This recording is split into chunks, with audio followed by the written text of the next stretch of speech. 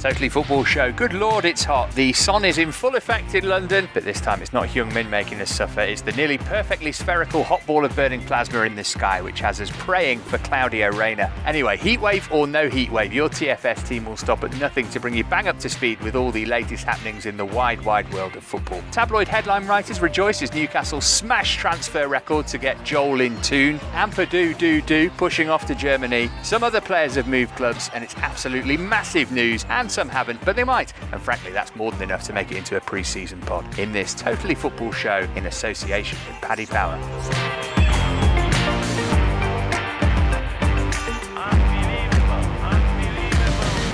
I'm Matt Davis-Adams, and yet they keep inviting me back. In the studio with me today, it's the whole hunk, or Hulk, if you will, Italian football expert James Horncastle. James, this is textbook gelato weather. As a man who frequents Italy regularly, what is your go-to ice cream? What would you recommend for these kind of conditions? Oh, that's a very good question. Un sorbetto? Yeah, or a granita. That would be very good. I would probably go with a stracciatella, which is kind of like vanilla chocolate, kind of chippy kind of thing. Pistachio for English listeners, always very nice. I'm a big fan on the kind of coffee kind of stuff as well, sort of, or fior di latte, something like that. There's some very good places just near our new studio in Soho. Go to Gelupo, for example. They do some good ice cream. So I think we will, James. I think we most definitely will. I'm very hungry now. The other voice you can hear there is the Bavarian brainiac, all the way from Germany at one point in time, now all the way from like 15 minutes down the road, or given the weather, should that be down the roast? No, wait, road is correct. Hello, Raphael Honigstein. It's way too early for roasting jokes. Your ice cream of choice, I'm guessing it's nut-based. It is. How did you guess? I don't know, I just see you as a kind of crushed nuts kind of guy on an ice cream. Hazelnut. All right. Yeah. Nocciola. Okay. Yeah, nocciola. Yeah, it's wonderful. What about you, Matt? I'd always go for 2 scoops, 1 fruit, and then 1 like chocolate. So the fruit's like the palate cleanser at the end after you've had the nice chocolate. Good lemon sorbet. Yeah. Goes can't a beat long it. way. Cream on top? Yeah. Bit of panna? Absolutely. No. Yeah. No? come When it's good, Raf, it's good. No. Come on. Options, that's the main thing. Mercifully, the new season is getting ever closer. It's been literally days since the last one finished. So we better get into today's big-ish news. Yo, Abby, hit the sting. You're listening to the Totally Football Show in association with Paddy Power. Now then, Gareth Bale, you remember him, loves golf, hates integrating himself into the culture and lifestyle of a country in which he's lived for 5 years. Anyway, Zinedine Zidane doesn't have a personal problem with Bale. He just wants him to get as far away from Madrid as possible immediately. Bale making that as orcs as he can by not taking the hint / scoring against Arsenal in America this week. For more on this situation, producer Abby caught up with our Spanish football expert, Alvaro Romeo. So Alvaro, bring us up to date. What is the latest from Spain on Gareth Bale? Well, there has been no new development since Jonathan Barnett said last Tuesday that Gareth Bale will not go on loan anywhere. Gareth Bale didn't start in the friendly game against Arsenal last Tuesday night, but he played the full second half, which is a progress in the Zinedine Zidane-Gareth Bale relationship, as he didn't play a single minute against Bayern on Saturday night. In fact, Zinedine Zidane said on Tuesday that Gareth Bale denied to put his football kit before the Bayern Munich game. Well, that's a different story. Well, the truth is that Zinedine Zidane wants the player out, and as much as he blamed his bad Spanish when he said, I want him out, and if it is tomorrow, that will be better, the truth is that Zidane doesn't consider Gareth Bale as a key player of his squad. So I believe that as soon as Real Madrid receives a satisfactory offer for the player, and an offer that Gareth Bale and Real Madrid will accept, then the player will leave very quickly, because Zinedine Zidane and Real Madrid wants to move on and to prepare the season. Let's don't forget one thing now, that the Chinese market closes in a week and the Premier League transfer window closes in about 16 days too. So the time goes against Zidane, definitely. But I am not too sure if time goes against Gareth Bale, especially if his intention is staying at Madrid despite not being the manager's favourite. Arsenal have just signed Dani Ceballos on loan, so why have Zidane let him go with Asensio injured, and what kind of player is he? I think that Zinedine Zidane likes Dani Ceballos, but he doesn't consider him a pivotal player of Real Madrid yet. They are getting a really good player, a player who is a good playmaker, who's got a lot of endurance and the ability to take on players and scoring from set pieces. The problem with Dani Ceballos at Real Madrid has been Real Madrid's irregularity and inconsistency over the last 2 years. Dani Ceballos has had 3 coaches in 2 years in a crucial stage for the player's development, which is the stage from the player being 20 years old until he is 22, 23 years old. So I believe that Dani Ceballos has a great opportunity. Ahead of him, Arsenal is lacking a lot of finesse in their midfield, and Dani Ceballos is going to make a really good contribution to Arsenal, I believe, and especially because Unai Emery likes the player as well, and he was personally asking for the player.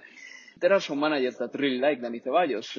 Zinedine Zidane, for example, never trusted him a lot, but Luis Enrique, the Spanish national coach until last June, loved him to the point that despite Ceballos not being playing for Real Madrid, Luis Enrique was still capping him for the Spanish national team. He's a good player, and I believe that Dani Ceballos is going to improve Arsenal's quality in midfield. Alvaro Romeo of TalkSport International there.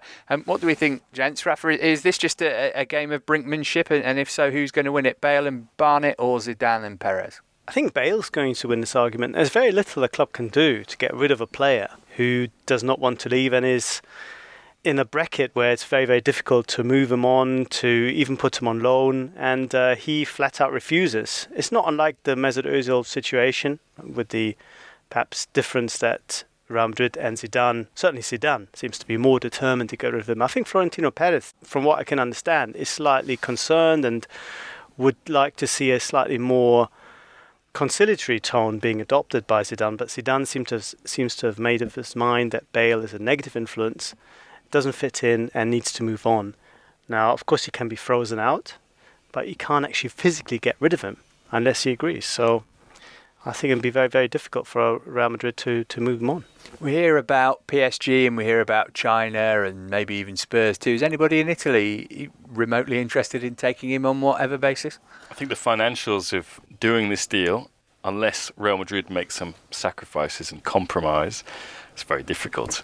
Ultimately, it's their fault, because if you give a player a long-term contract, he's still got 3 years left on his deal. He's earning, 17 million euro a year net. I think that's excluding bonuses as well.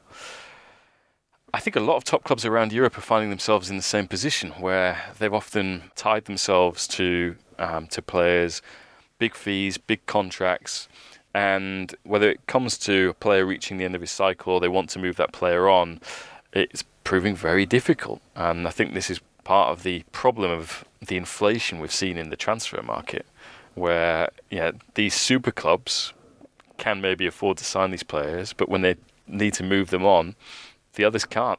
So they're kind of lumbered with this asset. We've had a tweet which I was going to say for later when we were talking about Harry Maguire, but it seems pertinent now, from that red-haired dude who says, with Zaha and Maguire potentially costing 75 million plus, do you think we'll start to see players insist on shorter contracts, 2-year deals for example, so they can prevent clubs from charging high fees?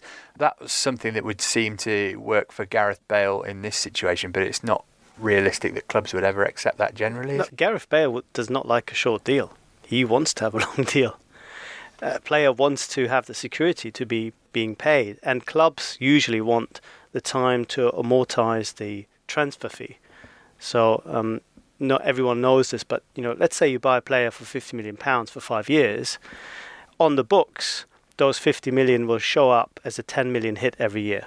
So by the time those 5 years are up, the player has fully amortized his transfer fee, and basically then if you sell him on, that's a profit.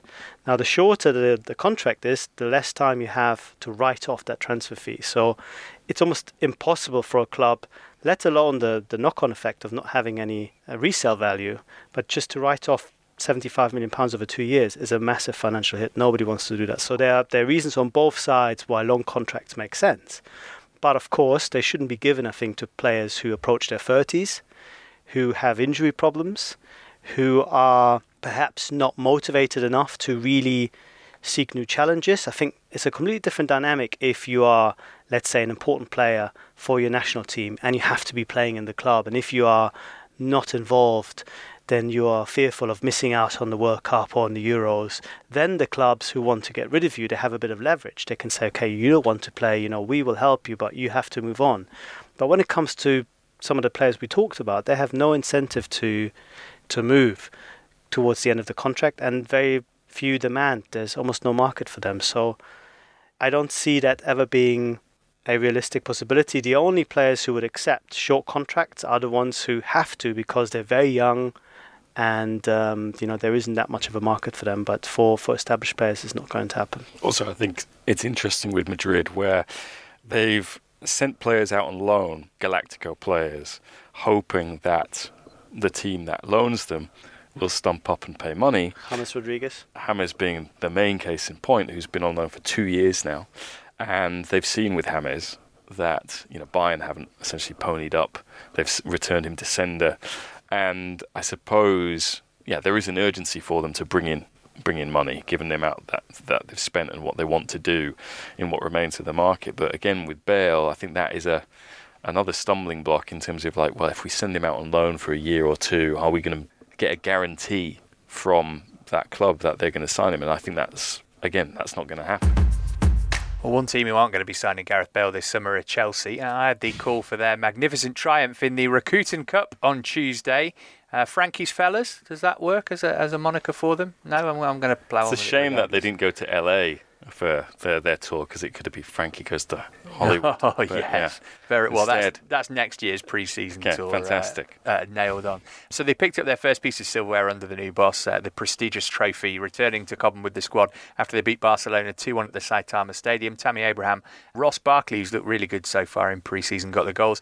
Ivan Rakitic hit a beaut in stoppage time to halve the deficit. Listener James Check pointing out that my commentary of his goal made it onto Rakitic's Instagram story, which is something I'm very excited about, and stick around till the end of the pod, you'll find out why. It was Barca's first pre-season game, Chelsea's fourth. You could tell the difference in terms of the fitness, but definitely some reasons for Chelsea supporters to be positive. Tammy Abraham taking his goal well. Christian Pulisic looking good in flashes. Some news lines coming out of Stamford Bridge this week. Ethan Ampadu going to RB Leipzig for this season.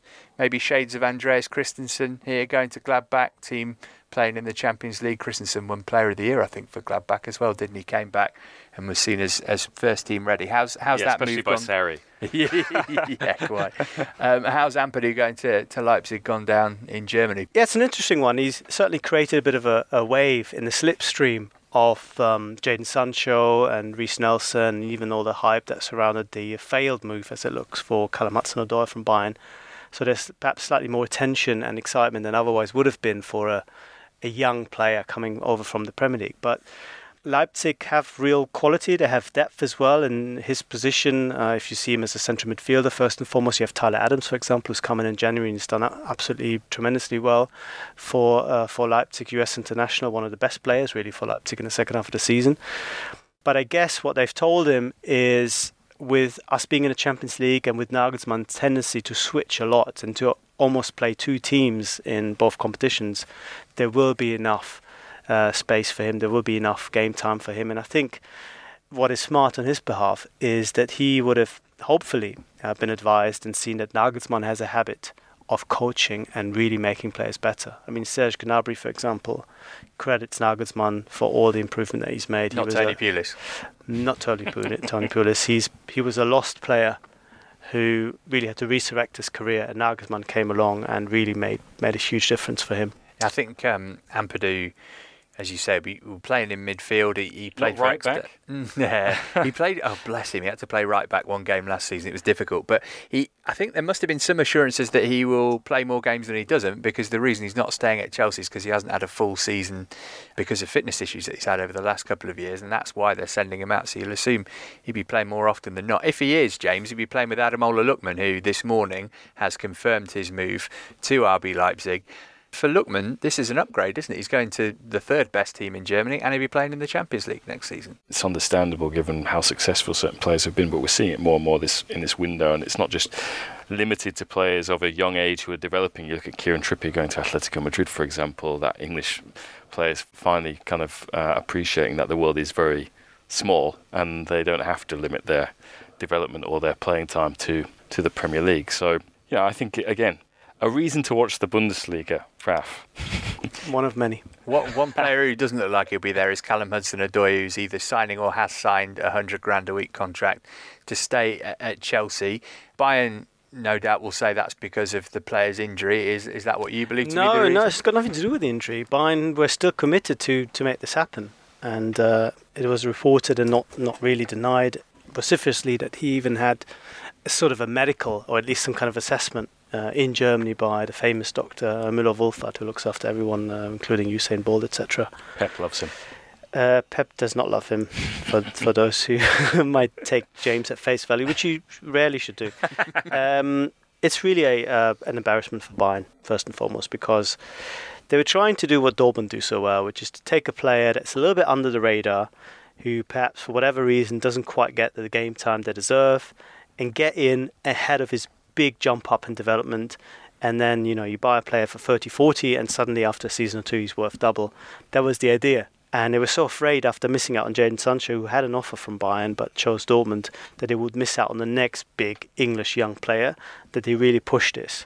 But they did it in a very clumsy way. As you know, they started talking about him. They thought this would help make the move come to fruition. This would perhaps increase the pressure on Chelsea to sell, but I think they misjudged completely Chelsea's reaction and the sensitivity to the crowd and to the fans, and to the idea that there's another English player leaving and they bring in Christian Pulisic at the same time. How does that sit with Chelsea? How does that sit with what the Premier League do when it comes to young English players? So from his point of view, you have to say he played it beautifully.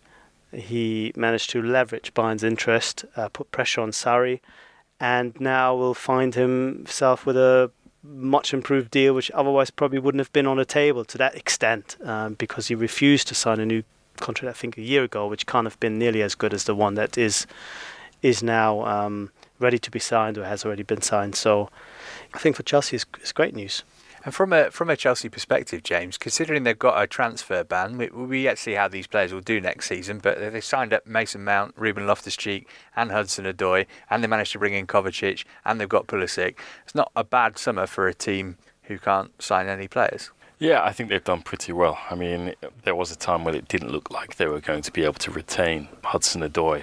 I think a lot of those young players who perhaps in the past, and even under Sarri, questioned whether they had the future that they wanted at Chelsea, have had their minds changed by the appointment that Chelsea have made with Frank Lampard, experience of playing under Frank Lampard in some of the cases, and it's a real opportunity for these guys. We saw Spurs weren't acting under a transfer ban last summer, but sometimes it can be really good for a group, for a team, to have little or no change and a lot of stability and a lot of time to work under a manager who has, clearly in Lampard's case, a lot of faith in these players. So I think it's actually turned out pretty well. I'd be very excited about Michy Batshuayi returning. I think he's completely underrated, and if he rediscovers his touch, and if he has players that play a little bit for him rather than trying to score themselves, which has been sort of you don't know where cause and effect can be separated, but that's been a Chelsea issue in recent years. The goals have come often from wide positions from midfield. Is it because the striker is not good enough, or is it because that's how the players in those positions, they tended to cut inside rather than look for the assist, etc. But I think he's a wonderful player, and if there's some kind of useful job share going on, I see Chelsea scoring enough goals. And of course, the beauty, in inverted commas, you might have some short-term pain in the transfer market, but if you consider that you can keep those 100 million, maybe 120 million pounds that you otherwise would have spent, and then go and spend 250 next year, that'll probably make Chelsea one of the most powerful and most exciting buyers in the market. Yeah, be interesting to see. They finish with Batshuayi and Giroud playing together against Barcelona, but they've mainly been playing 4-2-3-1.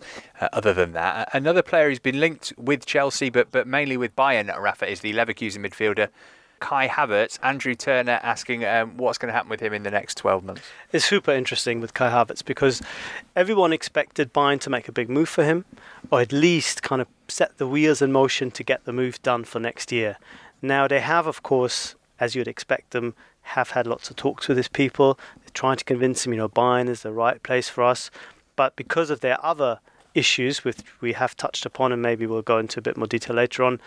It hasn't been a priority for them to sign that kind of player. They need wide players. They needed new defenders. They're still looking for a holding midfielder of some sort. So he's not been a priority for him.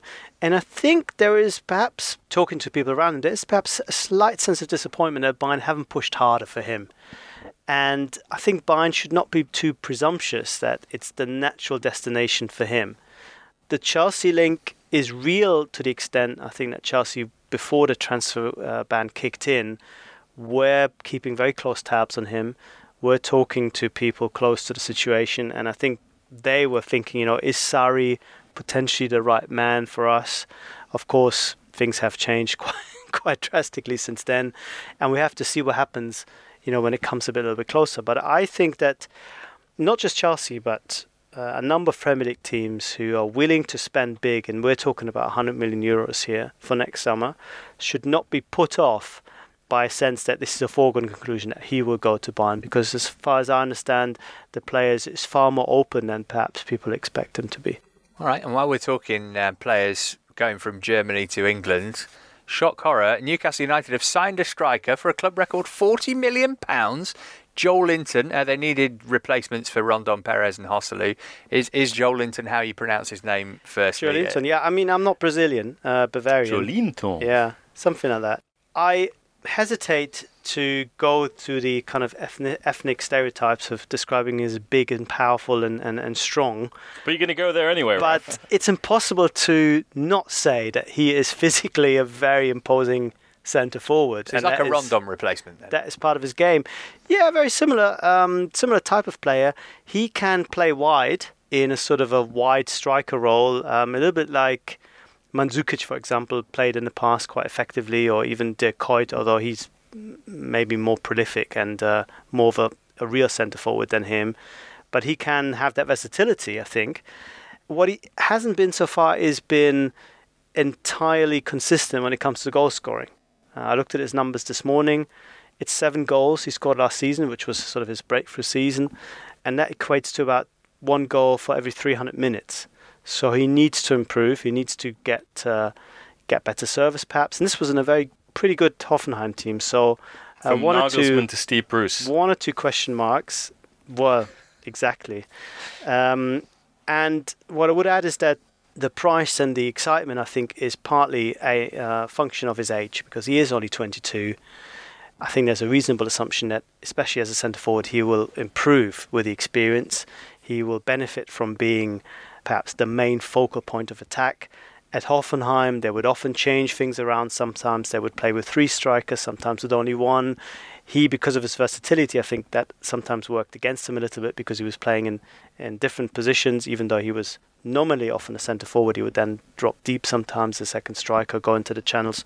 I think if you make him more sort of the main man, the guy that you want to feed, we will see more goals of him. Right, don't go too far, or if you do, make sure you've got headphones in. We'll be talking Ronaldo, Lukaku, Man City and more once we've fulfilled our contractual commercial obligations.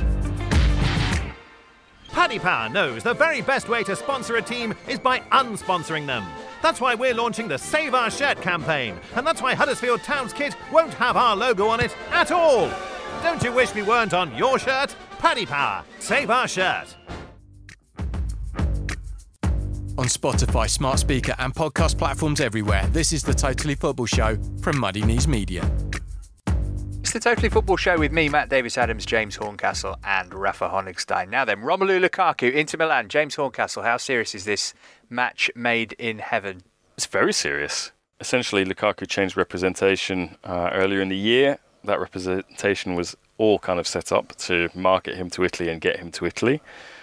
Agent involved has very good ties with Inter Milan. Number of players there. Been an intermediary in some of the other deals, so Raf probably knows more about Valentin Lazaro, the Hertha Berlin fullback, wingback who was moved to Inter this summer. We already saw back in April, Lukaku having a big sit down with Sky Italia to basically say how it always a dream of his to go and play in Italy one day, and wouldn't that be great? So Inter are very serious. Antonio Conte is very serious about signing him. He obviously wanted to sign him when he was at Chelsea, was unable to do that then. it looks very difficult for them to get this deal done. Even though the player wants to go, Inter wants him, because Manchester United so far, their valuation of the player is markedly different from Inter's. United want around 83 million for him, which is more or less exactly what they paid Everton for him, if not a little bit more. Whereas Inter have offered around 54 million with some add-ons to that, and I think there's a real feeling that they can't go any higher at this moment in time.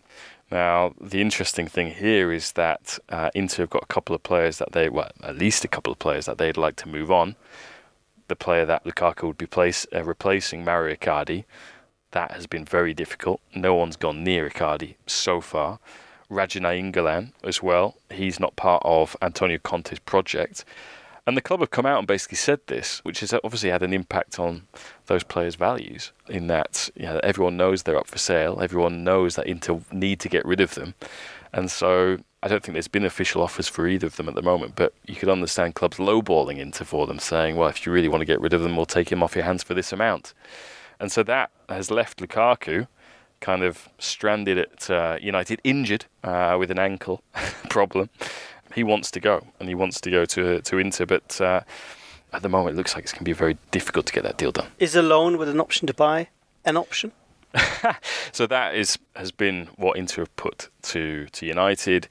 I think it's a couple of weeks ago now, but their director of sport basically came over here, met his counterparts at United at their offices in London, and United have a director of sport? No, United don't. They've got a chief executive, but Inter do. But I think they're still looking for them. That was the brief when I was in Singapore. Still looking for a technical director. But Inter can only do this deal by loan for 2 or 3 years and stagger payments that way. And obviously a lot of bonuses, some easy for him to achieve, some difficult for him to achieve. But United standing firm, and I think they're standing firm in part because they also want to bring that kind of money in so they can maybe spend what Leicester want for a certain Harry Maguire as well, because I think they know that City are interested in Maguire as well. So it's an impasse is what we're looking at. But it's one thing standing firm if there are other clubs interested in the player, but there doesn't seem to be, does there? There's only Inter really in for Lukaku. So can they not just, is this me being ridiculously logical, which doesn't work in football, say we'll give you the 50 million plus Nainggolan and then everybody's happy?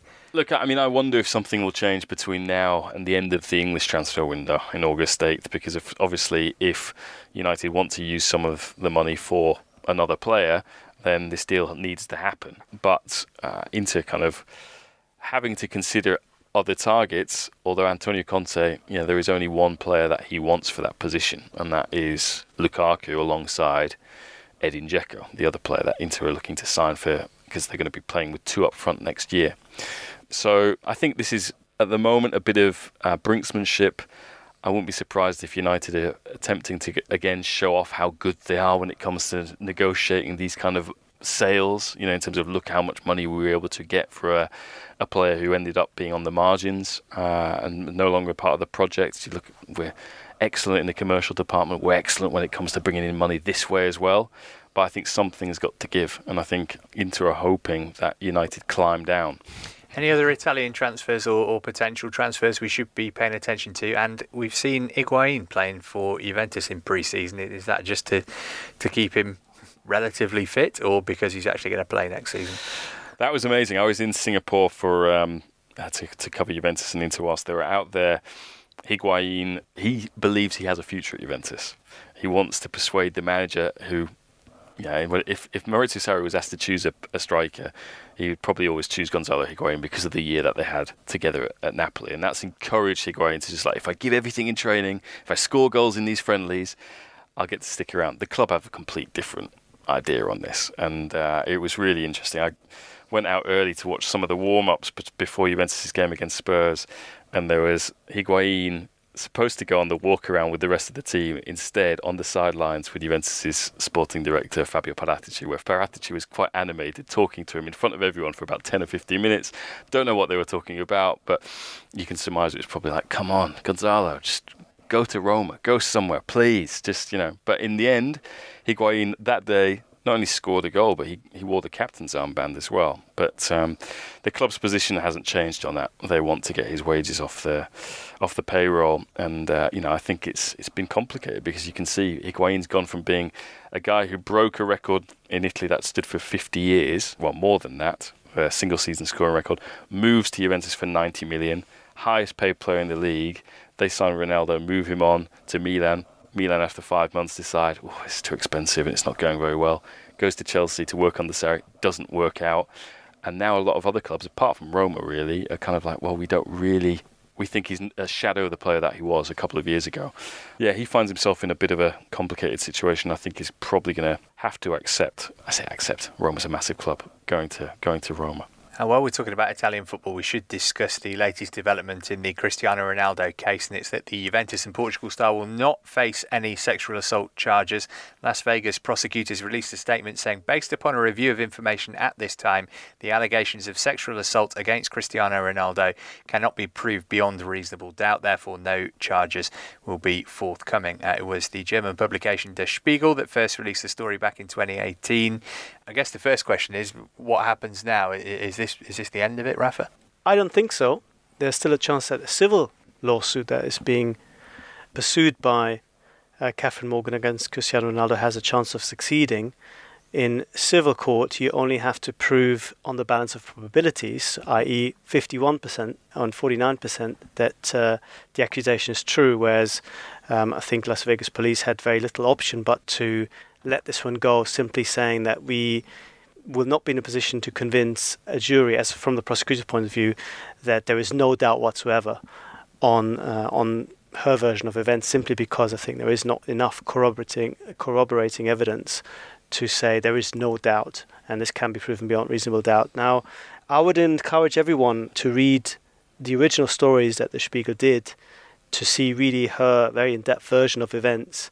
And I think it's a very, very difficult situation to handle for everyone involved. As an employer, you want to back your employee, especially if he has not been proven guilty in court. At the same time, I think if a normal person would be finding himself in a similar circumstances, he'd probably be suspended from his job until this matter is resolved one way or the other. Now, this doesn't happen with a valuable footballer because time is of the essence. They can't just now send him on gardening leave for 2 years. It's really complicated, I think, to go one way or the other on this. And even if you do, then you still have this problem, which is increasingly a problem, I think, in football for fans and those in the media, which is how to separate what happens off the pitch with appreciating and evaluating the performances of teams and of players. Does it matter where the money comes from? Does it matter what they do when they're off the pitch? Does it matter that Ronaldo has admitted to tax evasion and has been already sentenced to prison, which is a suspended sentence? Very, very difficult, and often feel as if the easy way out is to ignore all of that stuff, but it's perhaps not the right way of doing it. What's the reaction in Italy been, James? No tasteful press release from Juventus this time? No. To be honest, hasn't received an awful lot of coverage. I would say in some of the papers it's been covering what was this week. I think the day of the news coming out was the Derby d'Italia between Juventus and Inter in Nanjing. The opportunity for Conte and Sarri to play come against each other for the first time, and that's the dominant story on the sort of be it on the kind of centerfold 2-page spread, let's say, in the sports papers. And I think I wouldn't like to say that in the press they've wanted this story to go away, but that I think Raf alluded to it there. There's been a considerable amount of discomfort about having to, how do you toe this line? How do you walk this line in terms of what you focus on? And we've seen, particularly when these allegations, when Catherine Mayorga came out publicly, rather than, because Der Spiegel had been reporting about this for a couple of years and she was still anonymous at that time. But when she came out publicly, how partisan some of the papers were, particularly one Turin sports paper, Tutto Sport. So I think there has been an element of, this is a massive opportunity for Serie A. Let's get the spotlight, be able to sell this story essentially that Serie A's back because Ronaldo comes, and there's maybe this sense that now that's hopefully going away. And I think that again, just it's not a particularly nice environment, I think, really for to observe, because I think those allegations need to be taken very seriously. Still, I share Raf's thought on going back and reading everything that came out, because ultimately, there are lots of questions I think we have to ask ourselves as a society in this day and age as to how we go on about covering these things. I would recommend an article that Alex Morgan, the US international, posted the other day on Twitter on Vice.com. It's by Brenda Elsey and Jennifer Doyle.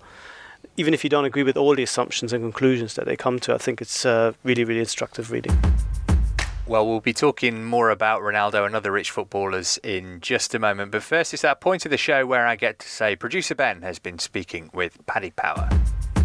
Listeners, it's time to say hello to Lee Price from Paddy Power. Lee, Matt's been telling us about Chelsea's pre-season earlier on.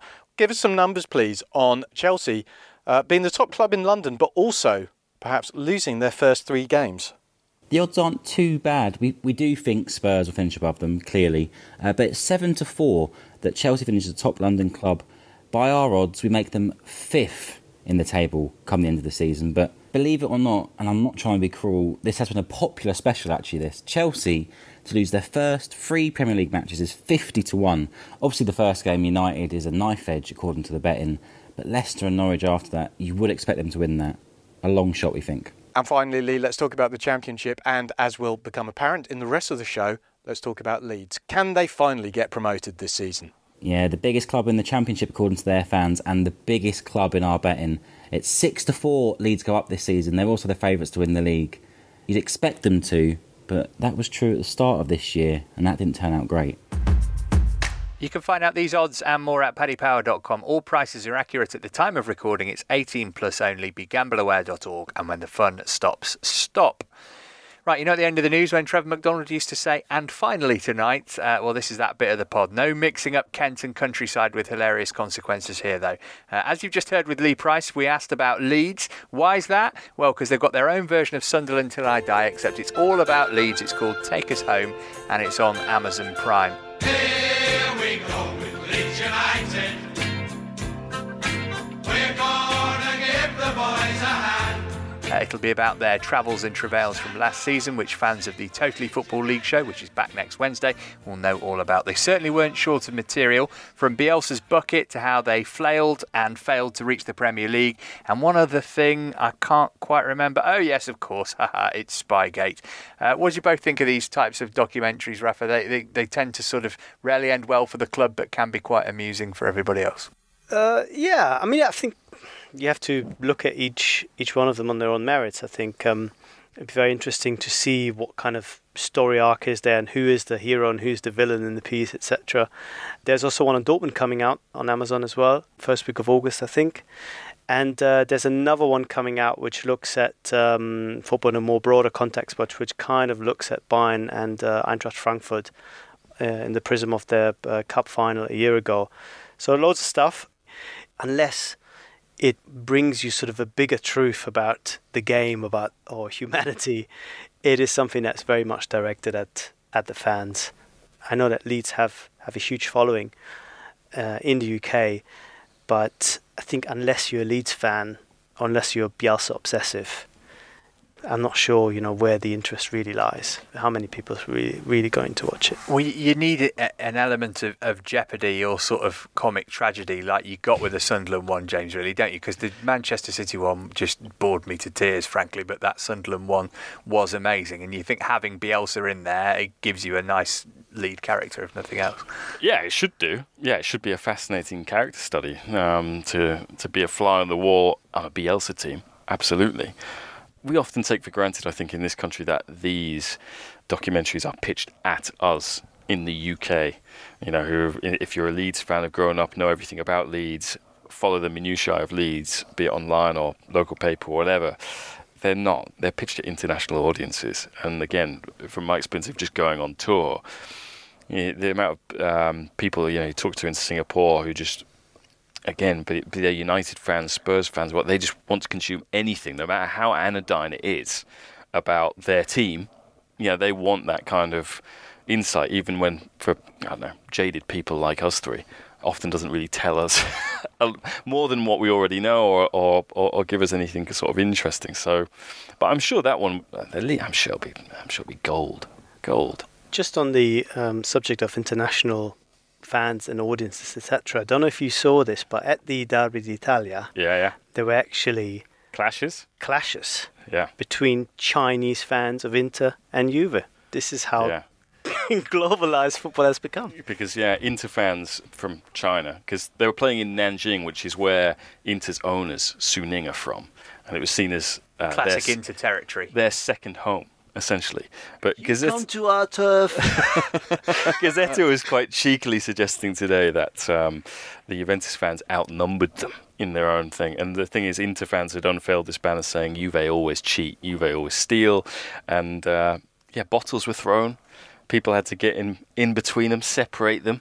I must say, it was amazing when, again, following Inter in Singapore, hearing Inter fans who'd come from Indonesia and different parts of Asia in particular, who'd learnt the Inter songbook and were singing the Inter chants. That was amazing. Again, if you watch the footage from the Inter-Juventus game in Nanjing, it's even more pronounced. It is to some extent a little bit like San Siro. So credit especially to the Inter fans in Indonesia who have a similar experience with Italian football that we do in the UK, in that Serie A was available on terrestrial TV there, and so they're so much more familiar with it, and they have these super hardcore supporters who, as I said, made that trip.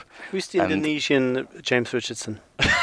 I have no idea. Maybe it's James Richardson. That's where he ended up for 20 years. But they brought their own choreography, tried to mimic what the Curva Nord did. Yeah, it was very good. So props to them guys.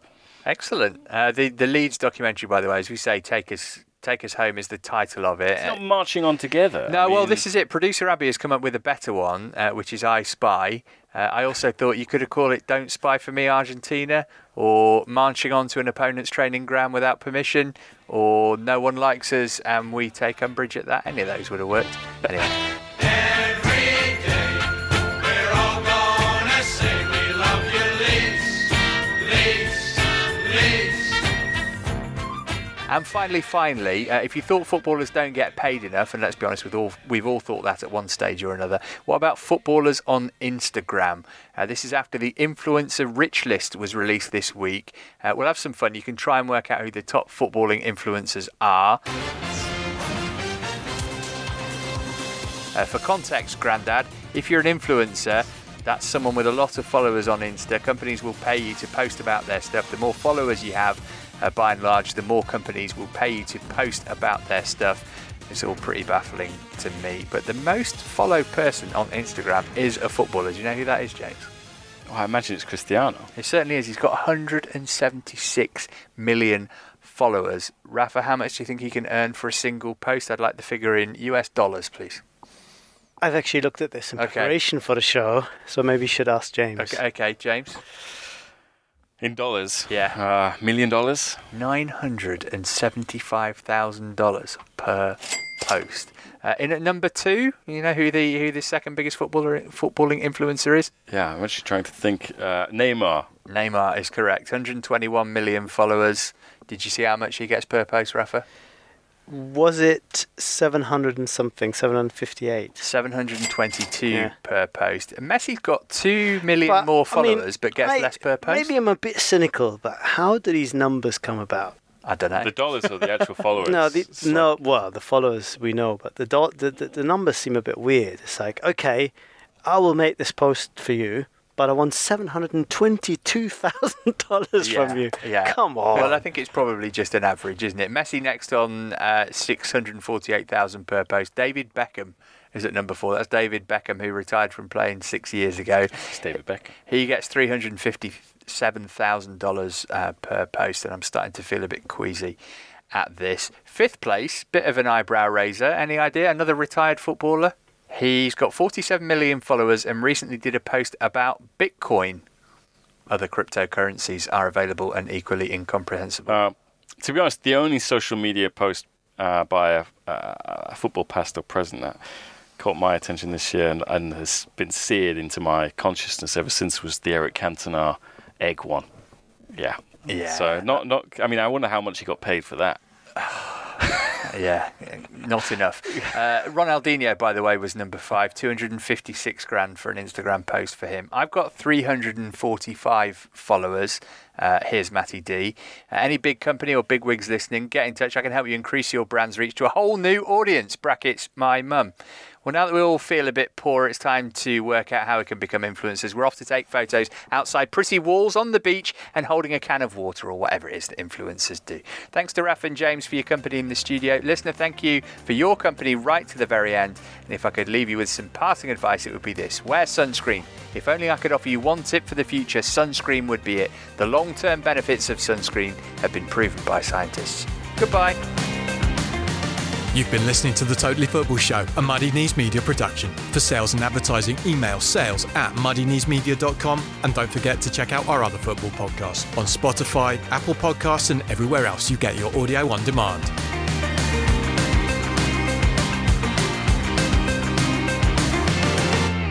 Supporting your team can be a beautiful thing, but then come the injuries, the goal droughts, and the downright disastrous defeats. That's a little bit like life, really, and here at the Totally Football Show, we believe we should all support each other the way we support our team, through the good days and the bad. And that's why we're continuing to work with Calm, the campaign against living miserably, a charity dedicated to preventing male suicide. On average, 12 men take their own life every day in the UK, so that's your starting 11 and your manager every single day.